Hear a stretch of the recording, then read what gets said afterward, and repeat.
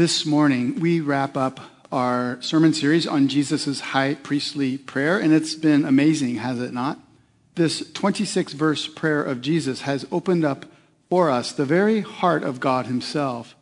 Today, Jesus opens our passage by saying he's not just praying for those 11 disciples that are with him, but for everyone who would ever believe in Jesus through their word.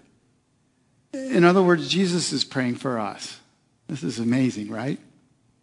And what do you think he prays for? Of all the things that Jesus could pray for us, is it doctrinal excellence? Is it fastidious law-keeping? Is it champagne wishes and caviar dreams?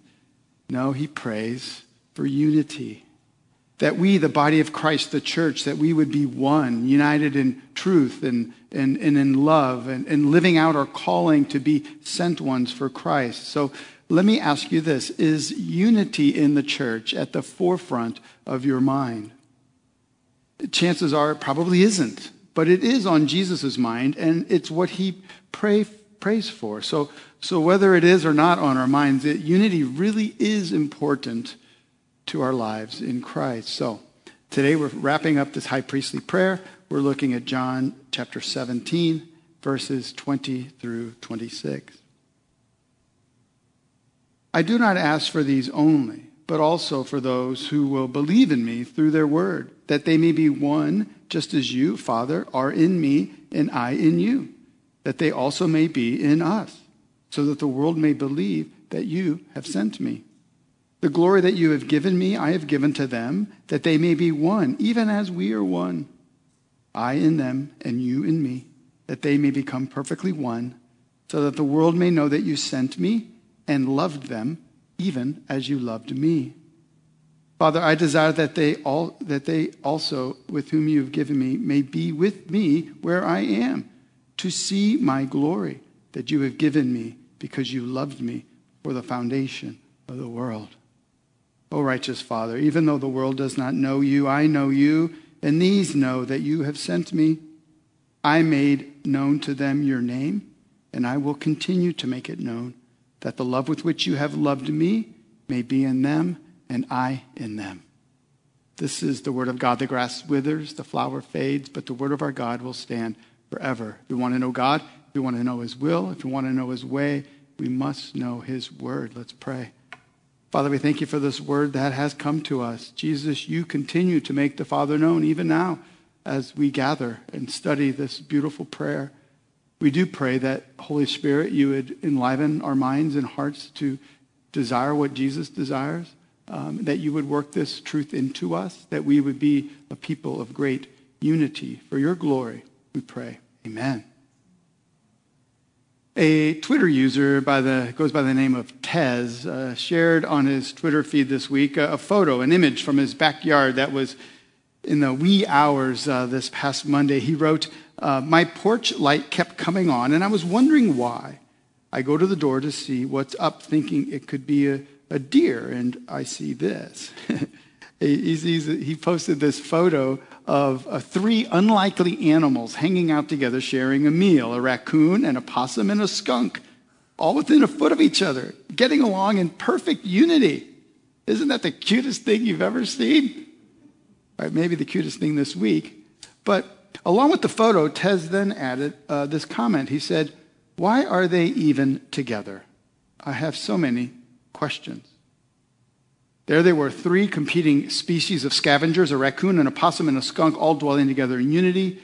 Why are they even together? Well, may I suggest that it is food that unites them. A nice big meal for them to share. My friends, unity, it's what every organization in the world strives for, or at least should strive for. Football teams stress unity. Corporate leaders stress unity. Parents stress unity in the home. But then Thanksgiving happens, and like clockwork, Aunt Edna or Cousin Vinny show up, and everyone is brought back into that never-to-be-settled dispute that seems to surface every year. And unity in the church is really hard too. One reason is we really just don't share a whole lot of things in common. The church is not Grey Poupon, it's Heinz 57 varieties. We're not all raccoons and possums, if you catch my drift? And the second reason unity in the church is hard is that sin still has a grip on us. We all have our issues. We harbor bitterness for past wrongs. We misread others' intentions. We lack patience for one another. We'd rather leave that big plank in our own eye and poke at the speck in our brother's eye. And so it is hard to have unity. It is so hard that many Christians give up and stop connecting with the local church. They become what we call Lone Ranger Christians. Sadly, Lone Ranger Christians are missing out on Christ because the church, as messed up as she is the body of Christ. You cannot experience the fullness of Christ in your life unless you are united to his body in a local church. I'm sorry, you just can't. And so Jesus knows all this. He knows our tendencies. He knows our sinfulness. He knows our frailties. And so he prays with great love and great zeal for unity, glorious unity. And so what we'll look at this morning is that it is Jesus' will that we, the church, would be unified. We're going to look at that in 4 areas. First, we will look at the pattern, then the purpose, then the pursuit, and lastly, the provision. First, the pattern. My mother was a home economics major in college, and after that, she actually taught home ec for a while. And this was good in some ways. I mean, we had some really good home cooking, but it wasn't so good with regards to my wardrobe. See, my mom wouldn't just make her own clothes. She would make matching outfits for my brother and I to wear. We even have pictures to prove it. Now, she wouldn't make these outfits from scratch, right? There was like these pattern companies like McCall's. I don't even know if they still exist, but anyway, you could go buy a pattern and take it home. And what she would do is she would take the pattern and she would cut the material just right to the pattern, and the pieces would come together unified into one beautiful garment. So thankfully, my mom no longer makes my clothes, but she does help us with this sense of what a pattern can do for us. See, patterns aren't key just for giant collared checkered shirts that my mom would make, but also it's what Jesus is praying for in our passage for unity. The pattern for unity, he shows us, is found not on earth, but it is in heaven itself. Look at the heavenly pattern for unity in verse 21 and then in verse 22 and 3. That they may be one as you, Father, are in me and I in you, that they may also be in us. In verse 22, that they may be one, even as we are one, I in them and you in me, that they may become perfectly one. This is remarkable. Jesus is saying that somehow through the work of God, through the gospel, that we are brought into oneness, splendid unity with the Trinity itself. And I know the Trinity is somewhat confounding. God is simultaneously one God and yet 3 persons, the Father, the Son, and the Holy Spirit. What we see is diversity in unity. And I know some people are skeptical. They say, how can God be triune? I can't wrap my head around it, so I'm not going to believe it's true. But my friends, let us not be so prideful to think that if there is a God, that our pea-sized brains would be able to fully comprehend him. You know, I myself, I don't want a God that I can fully wrap my head around. How about you? You know, Scripture teaches that for all eternity, God has existed as a happy community, a tri-unity, a trinity. And when God created human beings in his image, he created 2. Adam and Eve were a unity of diversity. God created human beings in his image so that we would multiply in number and diversity and fill the earth. But all the while, we would be in unity with our God in heaven and his loving rule over us. Obviously, the fall occurred, and that is no longer the case.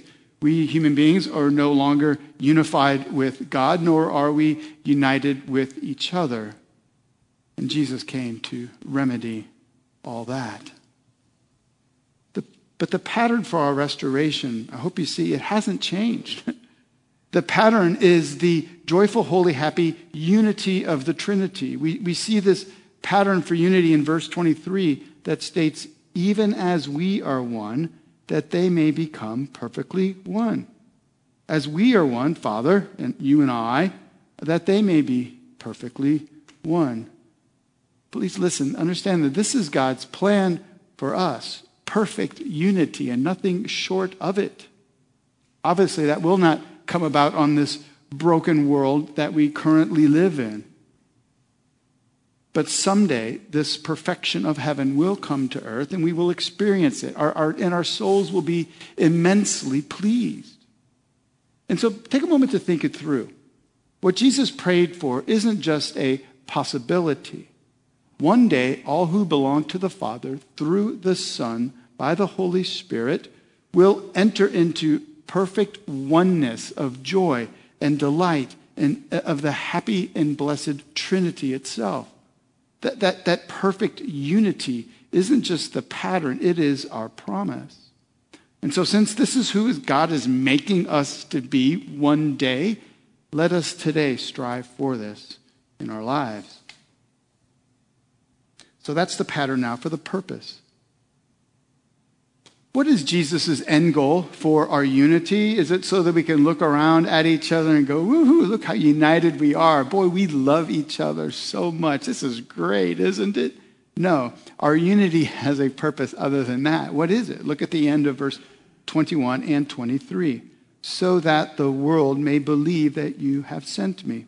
And then 23, so that the world may know that you sent me and loved them. The words so that form what is called a purpose clause. Why is Jesus praying for our unity? Because when churches are fighting over carpet color or youth ministry budgets or different end time views, it negatively impacts the spread of the gospel. But when Christians are united in love, the gospel message spreads to more and more people.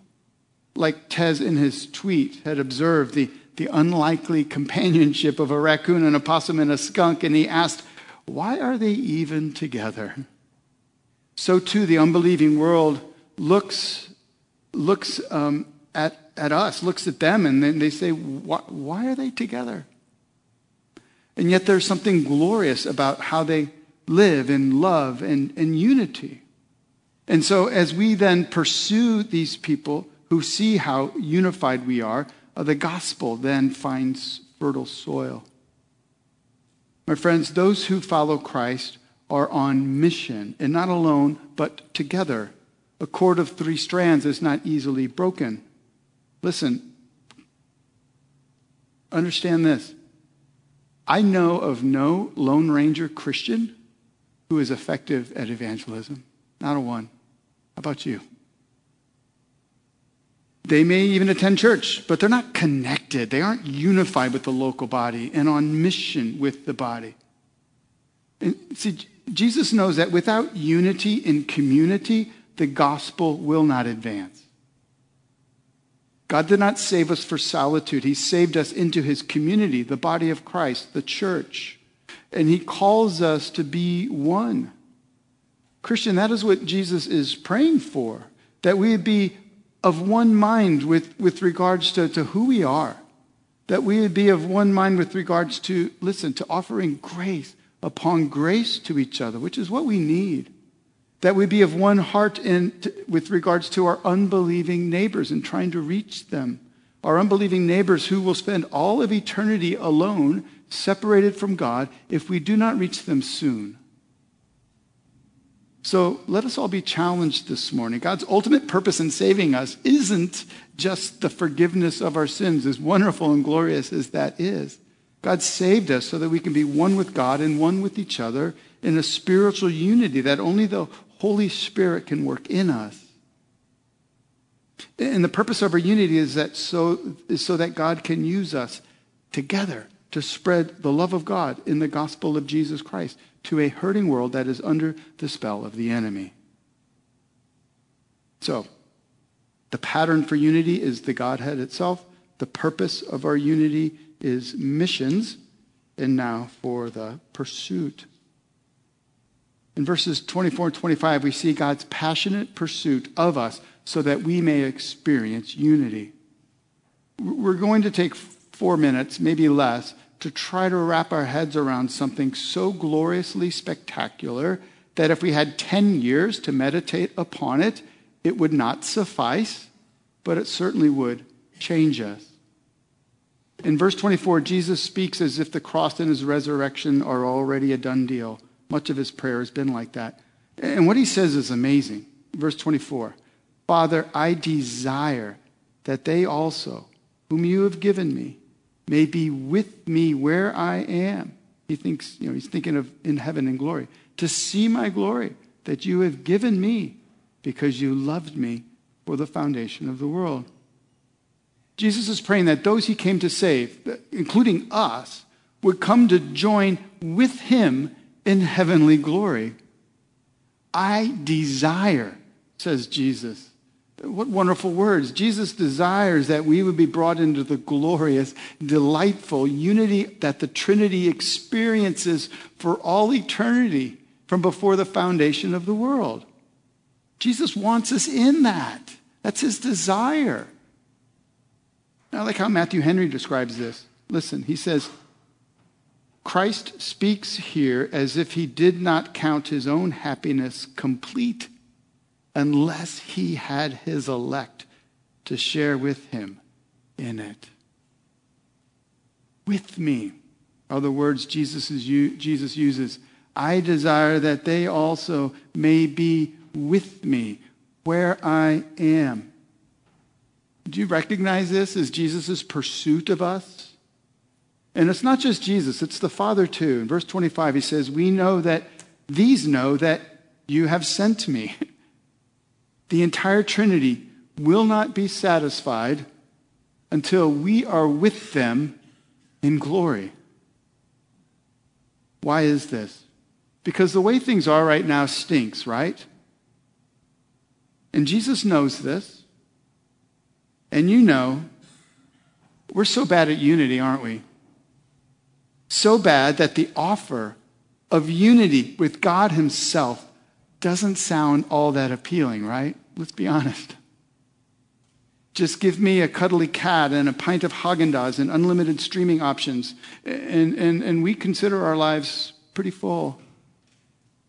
We're more excited about going off to school or getting married or building an enviable life, however we define that, than we are in being with Jesus.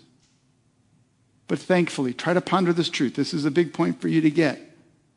Thankfully, our being with Jesus someday in glorious splendor does not depend on our desire, how weak it is. No, our being with Jesus in glory for all eternity is his desire for us.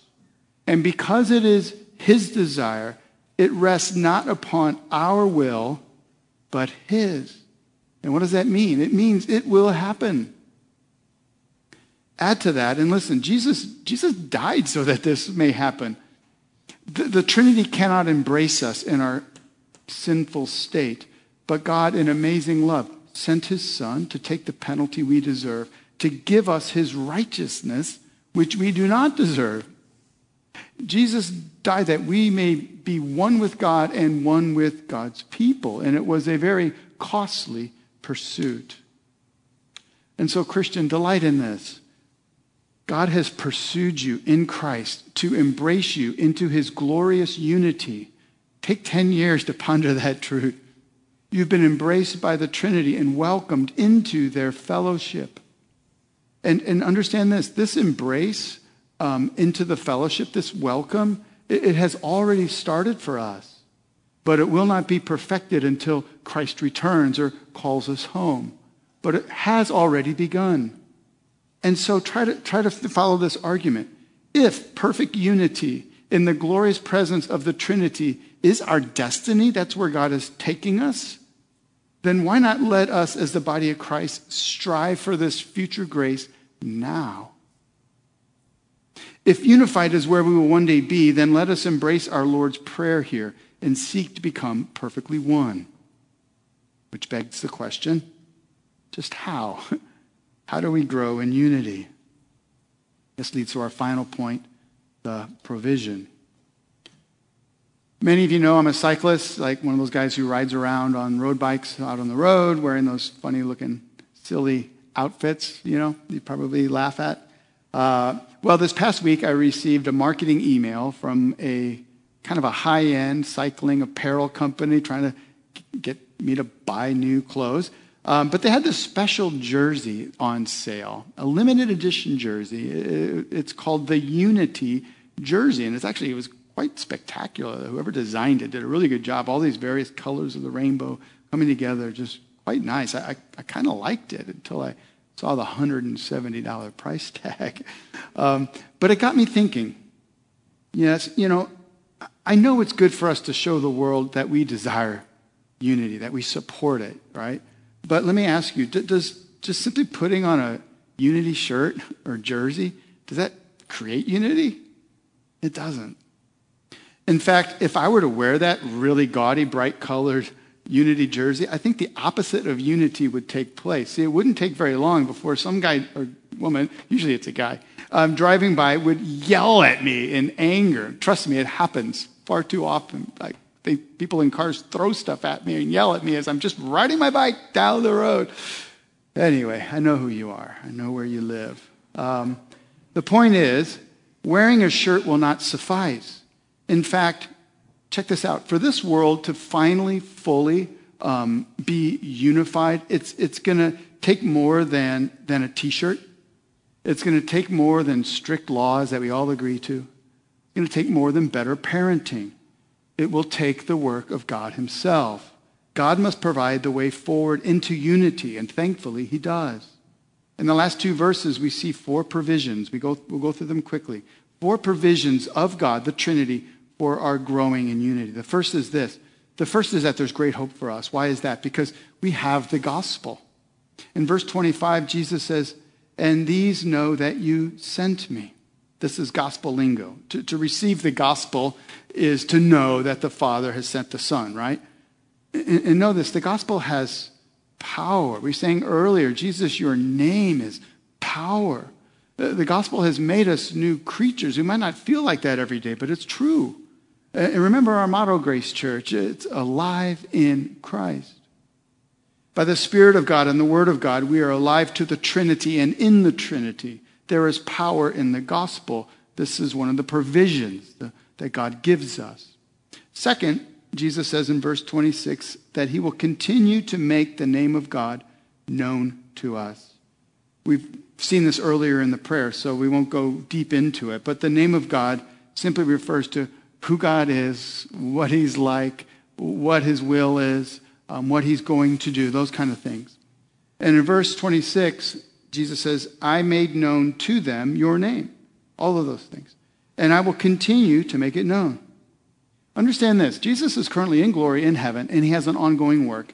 And in that ongoing work, Jesus continues to make the Father, his name, his glory, his goodness, his saving power known. Known to us. The day you became a Christian was a great day. And my hope is, like, since that day, unless it was yesterday, that since that day, you've matured somewhat as a Christian. And the reason for this is because the Father has become more and more known to you through the written word, by the power of the Spirit, as we study his word and treasure it and put it into practice. You know, this fall we're kicking off our brand new discipleship groups called Grace Groups. We've trained 14 discipleship leaders, and they're chomping at the bit to get groups together. And we will have a group that you will be able to join, to be a part of every week. You and your small group getting to know each other and challenge each other and encourage each other. And why is this? Because we need discipleship if we are going to grow in connectedness and in unity. There's more information to come, but I just want you to be thinking and planning to be a part of a grace group. The third aspect of Christ's provision is that he fills us with divine love. Verse 26, I will continue to make your name known. What's the purpose? That the love with which you have loved me may be in them. Jesus' point is simple but profound. He's saying the very love that God the Father for all eternity has loved his perfect, precious, priceless Son, that very same love is the love we experience, that we get to know from our Heavenly Father. And ponder this, my friends. We cannot be a unified people of God without the divine love of God operating in us. And Jesus is saying that the very love with which the Father has loved the Son for all eternity, this very same love may be in us. Now, the Greek word here for love is agape. There's 3 other words in Greek that we translate with the word love, but agape is a special kind of love. Agape is the divine love that Peter experienced from Jesus after Peter denied Jesus 3 times. And agape is the love that Peter wrote of in 1 Peter when he says, love covers a multitude of sins. God loves us unconditionally, listen, with a lavish, joyful, let me cleanse you of your sin again and come near and let me give you a big hug, agape love. And the more Jesus continues to make the Father known, like right now, he is making his Father's love known to us right now. The more Jesus does this, the more we delight and we rest in God's love. And the more God's love then is in us, Grace Church. You see how that works? Now, Jesus uses the word may be in them because it isn't a guarantee. When people are more focused on their own preferences, like music styles or preaching styles, instead of meditating on the love of God, then disunity prevails. But when we delight in God's love for us, we tend to relate to others with that same love, right? Well, the 4th aspect of the provision is amazing too. Jesus says he himself resides in us. Jesus ends his prayer with these 4 words, and I in them. It's a mystery, like the Trinity, but it is true also. Christ dwells in his people.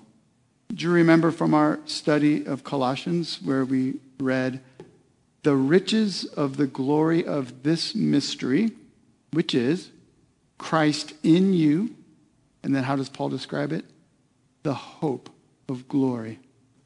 And do you recall Jesus' words from earlier in the night where Jesus promised to send what? To send the Holy Spirit to dwell in the people of God. He says, I will ask the Father, and he will give you another helper to be with you forever, even the Spirit of truth, whom the world cannot receive because it neither sees him nor knows him. You know him, for he dwells with you and will be in you. The Father gives the church collectively and individually the helper, the Spirit of truth. He dwells in us. My friends, God has provided all that we need to dwell in unity, has he not? We have the gospel, which gives us new life in Christ. We're new creations. And we have Christ who continually makes known to us our holy, happy, joyful, loving Father. We know God because Christ continuously gets us to experience God's love in us.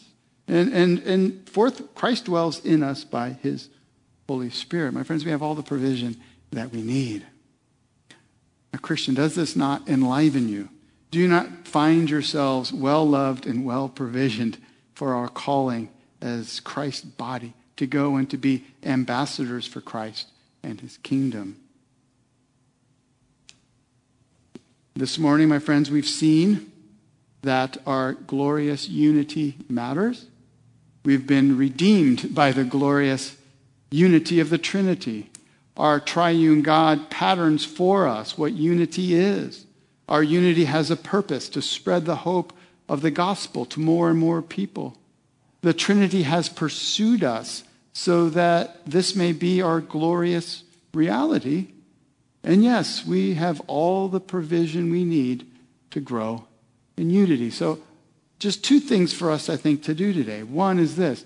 Let us embrace Jesus' prayer. Let us delight in it. Let us meditate upon it. Let us say, is this really true? And be at awe of what God is doing for us. And second, let Jesus' prayer become our prayer. That may we delight in what God has done and will do with regards to our oneness. And may we dwell together in unity, a unity that causes our neighbors to ask, hey, why are they even together? Let's pray. First off, Father, Son, and Spirit, we praise you that you are glorious and you are perfectly unified. You each delight in each other. And we find our hope in you. The great promise of this passage is that we will be completely, perfectly one with our Creator in the age to come and with other human beings in the age to come. Holy Spirit, press this into our lives today. May we honor you as we pursue this in the power of your grace and Spirit, we pray. Amen.